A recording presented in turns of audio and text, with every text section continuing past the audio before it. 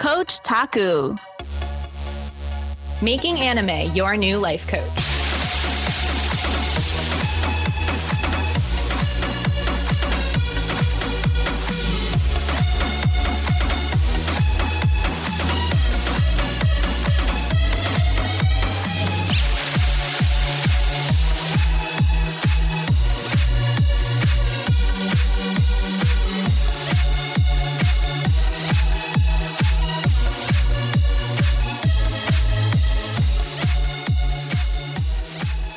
Hello, welcome to Coach Taku.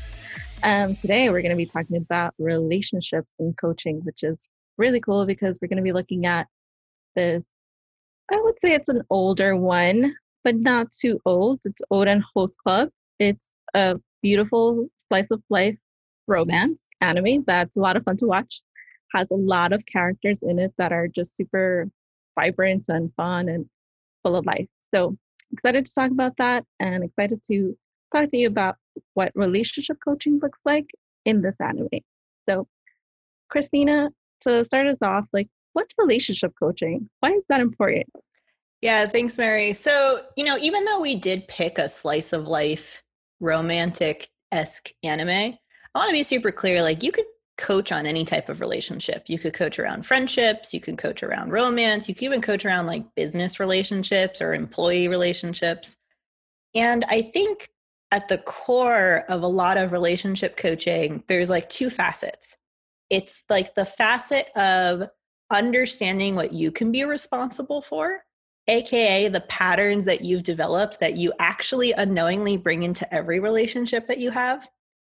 And then also starting to take a look at and reflecting on what are the patterns that the other person is bringing into relationship.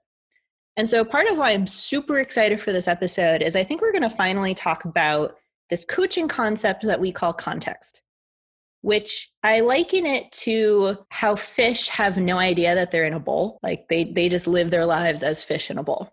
And so for them, the water is the water. If the water is clean, it's their water. If the water is dirty, it's their water. And it actually requires you, the caretaker outside of the tank, to realize, holy shit, there's so much algae, I better clean this thing.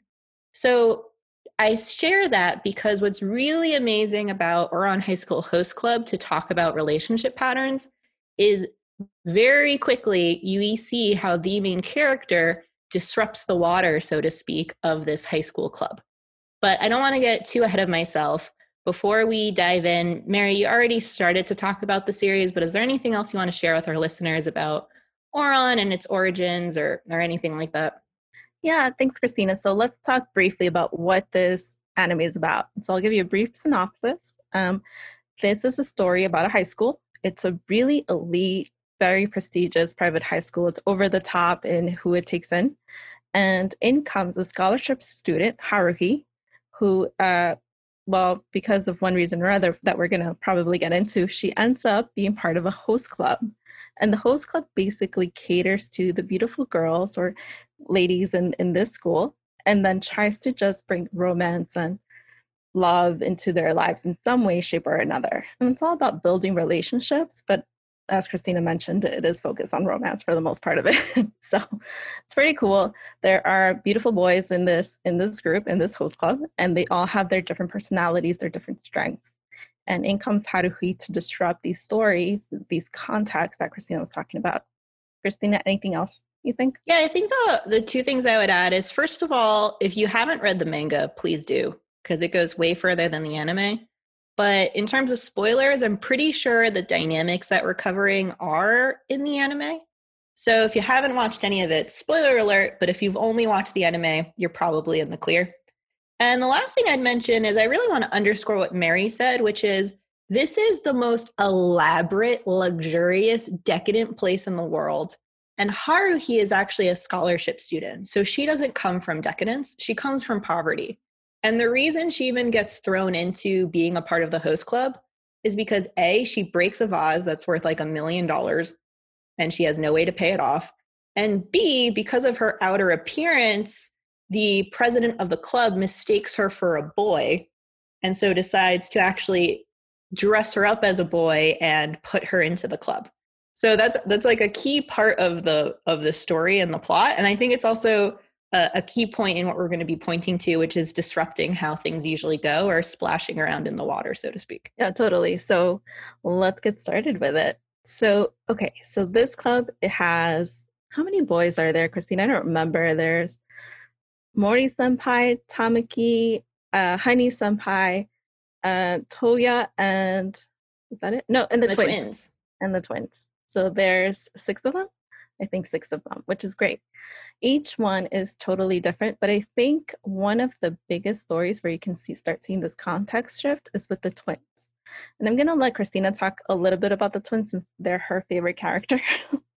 So I'll let her take the lead on this, and then I'll jump in as needed. Okay, calling them my favorite character almost does them a disservice, but I love the Freudian slip because saying character in the singular perfectly describes the Hitachian twins.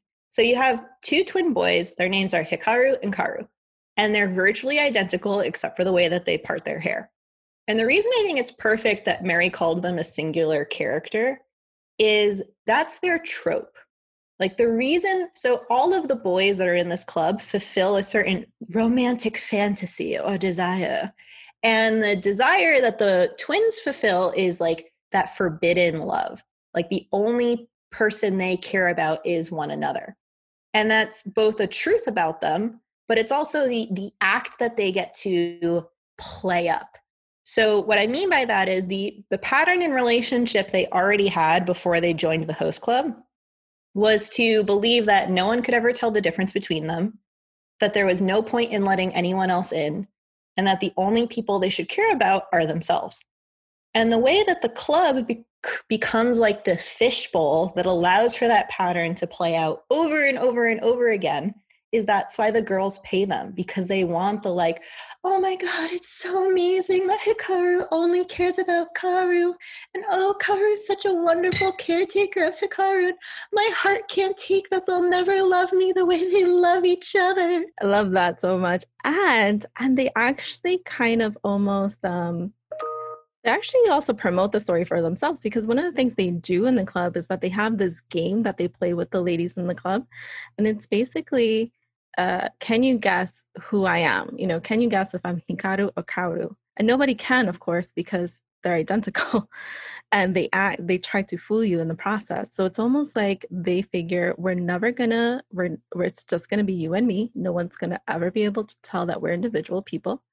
And it's really heartbreaking and sad when you look at the origin story that they have and that they're told since they were little, well, no one's going to be able to tell you one from the other. And that's it. And you're just going to have to deal with it. Yeah. And so basically what we've done now in Coach Speak is we've outlined the pros to this relationship pattern.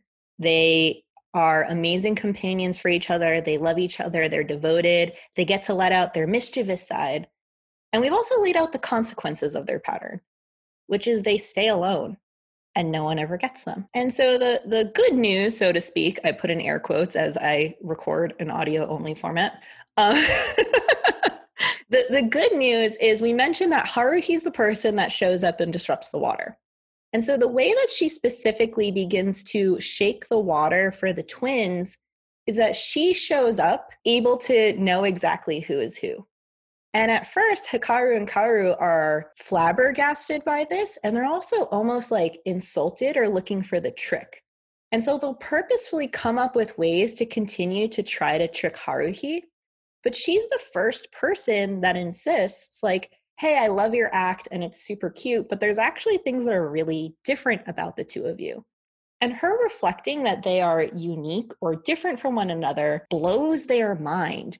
It so far removed from how they've existed in this container for so long, like to have this person come along that's like, no, yeah, I know you're Hikaru, I know you're Karu, I know what makes you different, and I really like you both for those differences, not because you're a package set.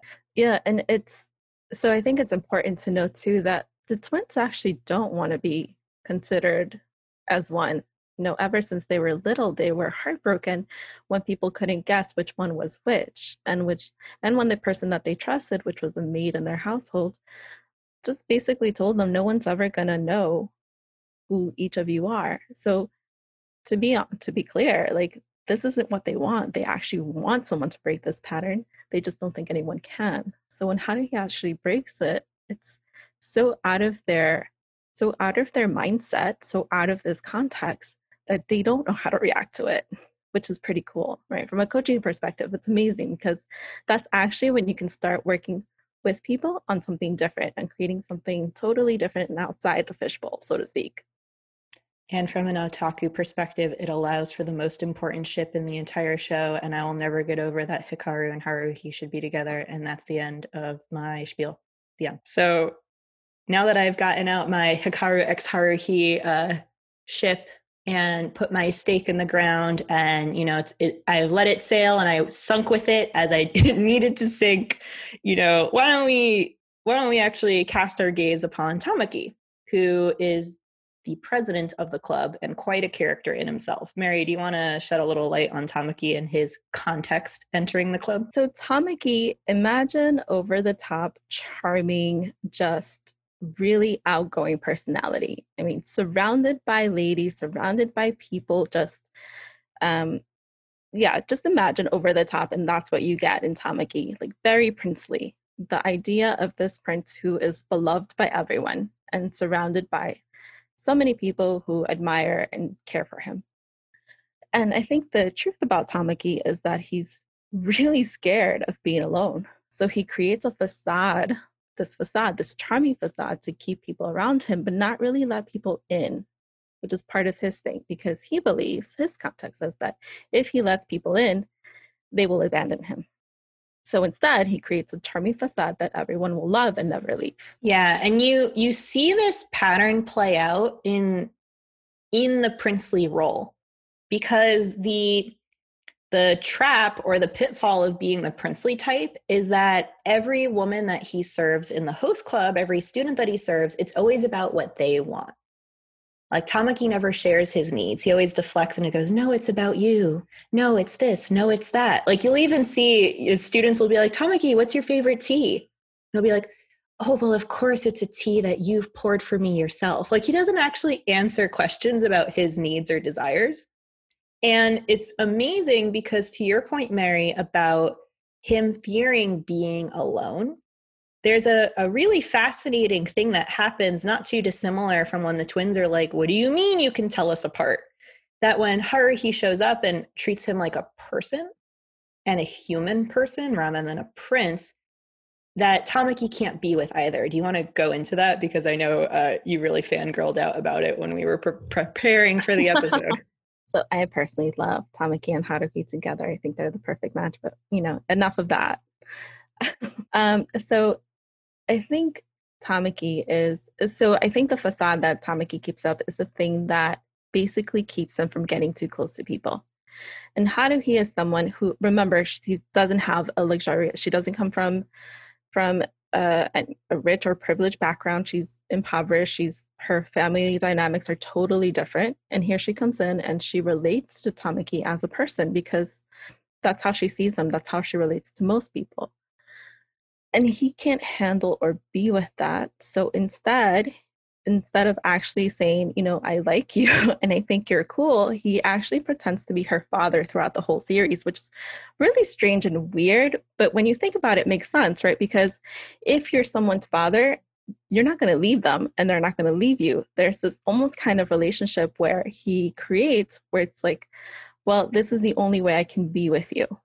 It's in this relationship where I'm going to say I'm your father and we're now together forever. Yeah, the other thing about it is, I mentioned as the prince, he always fulfills the role as like the savior or the caretaker or worrying about someone else's needs. And then once again, when the prince act doesn't work on Haruhi, he plays the role of being papa because again, that's the caretaker role. Like it's still not about his needs in their relationship. It's very much about, well, what can I do for you? And what I love about the series is every time Tamaki makes this sweeping grand gesture that would, swipe any other girl off their feet and be like, oh, Tamaki, you're amazing. Haruhi's like, this is ridiculous. Like she just shuts it down immediately. And you see the hamster wheel in Tamaki's head kind of spinning anxiously and rapidly of like, what do you mean you don't want this stuff? it's hard for him to realize that she can want a relationship with him, be it platonic or romantic. I think it should have stayed platonic. But that she would want a relationship with him for him simply being himself. Yeah. And she calls him out on it. She's like, I have a father. Thank you very much. And you see that even when Haruhi's father and Tamaki meet, there's this like rivalship between them, which is kind of ridiculous because they are very similar in some ways. So yeah, I think Haruhi stepping into Tamaki's life really makes him question how he relates to other people and the things that he's keeping from himself. So I think it's pretty cool. And then if we start looking at some of the other characters, like, I mean, I think the next one that comes to mind for me, Christina, is Kyoya Senpai, because he's also in his very own really small insular world. He relates to people in some ways as numbers or as business partners or as business ventures. And it comes this woman who just kind of disrupts all of that for him. Yeah, absolutely. And I'm so sorry in advance for any listeners who their favorite types were Kyoya or were Mori or were Honey. If you want to hear about them, I'd be more than thrilled to do a part 2 of this episode. But I feel like we would be remiss if we painted Haruhi as this grand messiah that breaks relationship patterns and is beyond them. Because the same way that she has this impact on the twins and Tamaki, they have an impact back on her. And I would actually love to make sure that we find time to talk about the roles that they play and the way that they in turn help Haruhi break up her relationship pattern. So to get us started, Mary, what is Haruhi's relationship pattern? She seems so cool. She can't possibly have one, right? Ha ha ha. Well, the beautiful thing about context is that we all have them. You know, spoiler alert, we all have context. And Haruhi, I think what I see in Haruhi is that she relates to her life as kind of a pattern. There are things they must do. There's a schedule, there's a goal, and there's nothing outside of this. So for Haruhi, everything is very clear and cut at the beginning. In that she's only focused on getting to graduation to become a lawyer. That's all that she wants to do. That's why she's going to school. And anything else is just kind of extra. So that's the context that we see her come from and act from throughout the whole series. And I think where the boys come and play a part is in breaking that up for her and showing her something different. Yeah, absolutely. I think the one thing that I would just add to the pattern that you were distinguishing, Mary, is because it's cut and dry, there's just things in life that need to be done. The way that Haruhi does it is through this context of she has no needs, or she goes and meets her needs by herself, and she doesn't put the burden on anyone else. And you see that that's bound to happen in some ways because, you know, her mother is not in her life. Her mother passed away.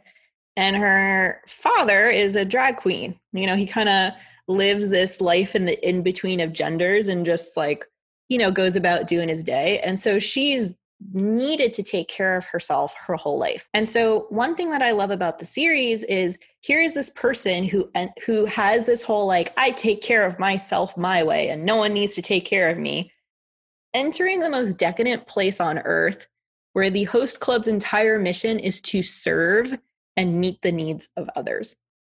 And so, you know, as I mentioned, I love the twins. I especially loved Hikaru. And one way that Hikaru immediately disrupts this for Haruhi is you see it in the most important episode of the series, which is the date episode.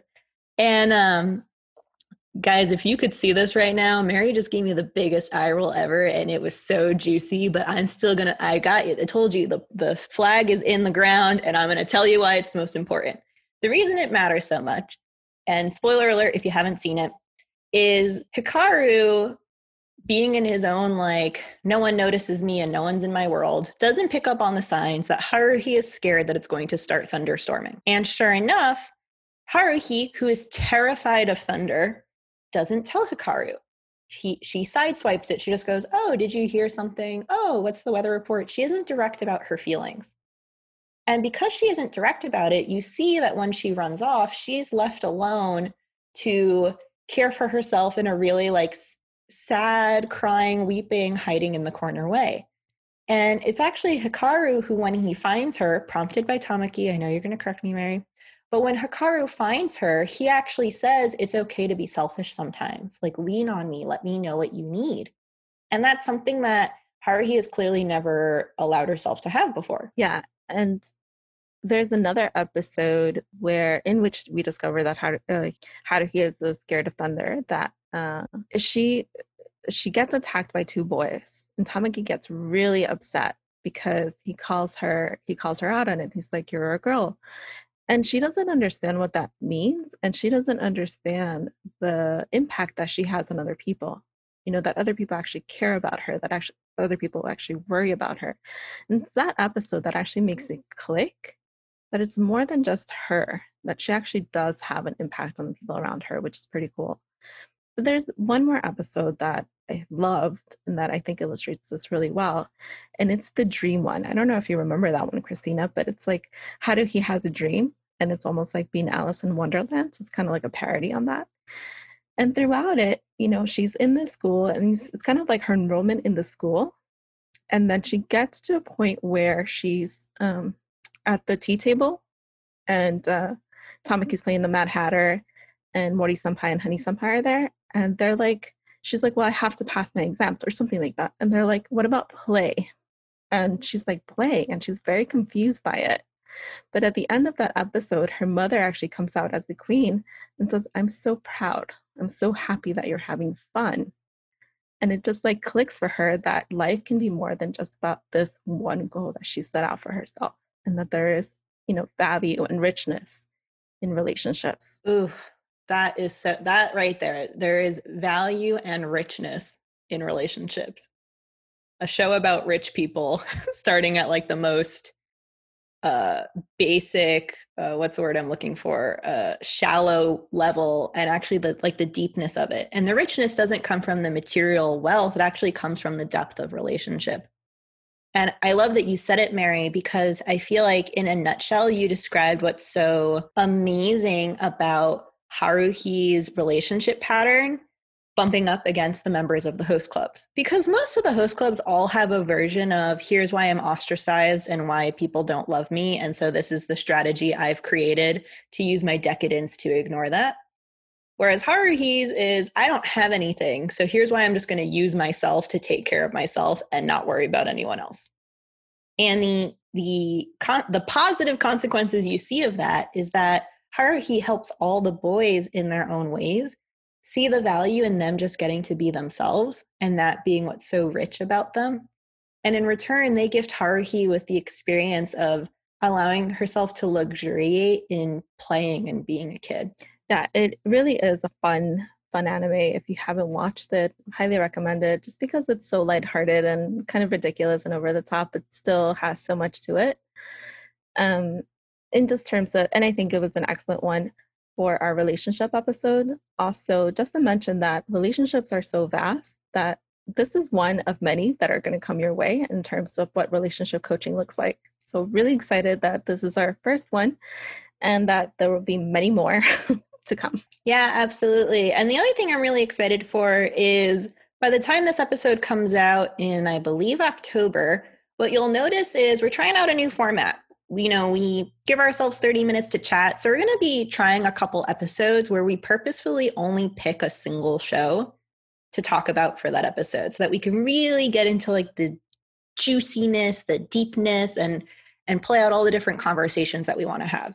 And so I would love to hear from you, the listeners, if you love that format, if you want us to do deep dives, send us a comment, shoot us an email, coachtakupod@gmail.com. Let us know you love that.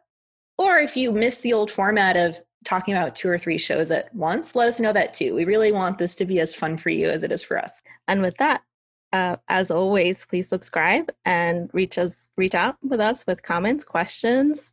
We'd love to hear from you and enjoy that you're here. Thanks. Thanks everyone for listening. Bye-bye. Thank you for watching Coach Taku. If you liked this episode, please share it and consider subscribing so you never miss a new episode. Have an idea for an episode or show you'd love us to discuss? DM us on our Insta, Coach Taku Pod, CoachTacupod, or email us at coachtakupod@gmail.com. Love your wonderful host? In that case, you can follow me, Christina, at HereXtinaRoar on Instagram, and you can follow Mary at Raven5130 on Instagram. Thanks so much. Catch you in the next one.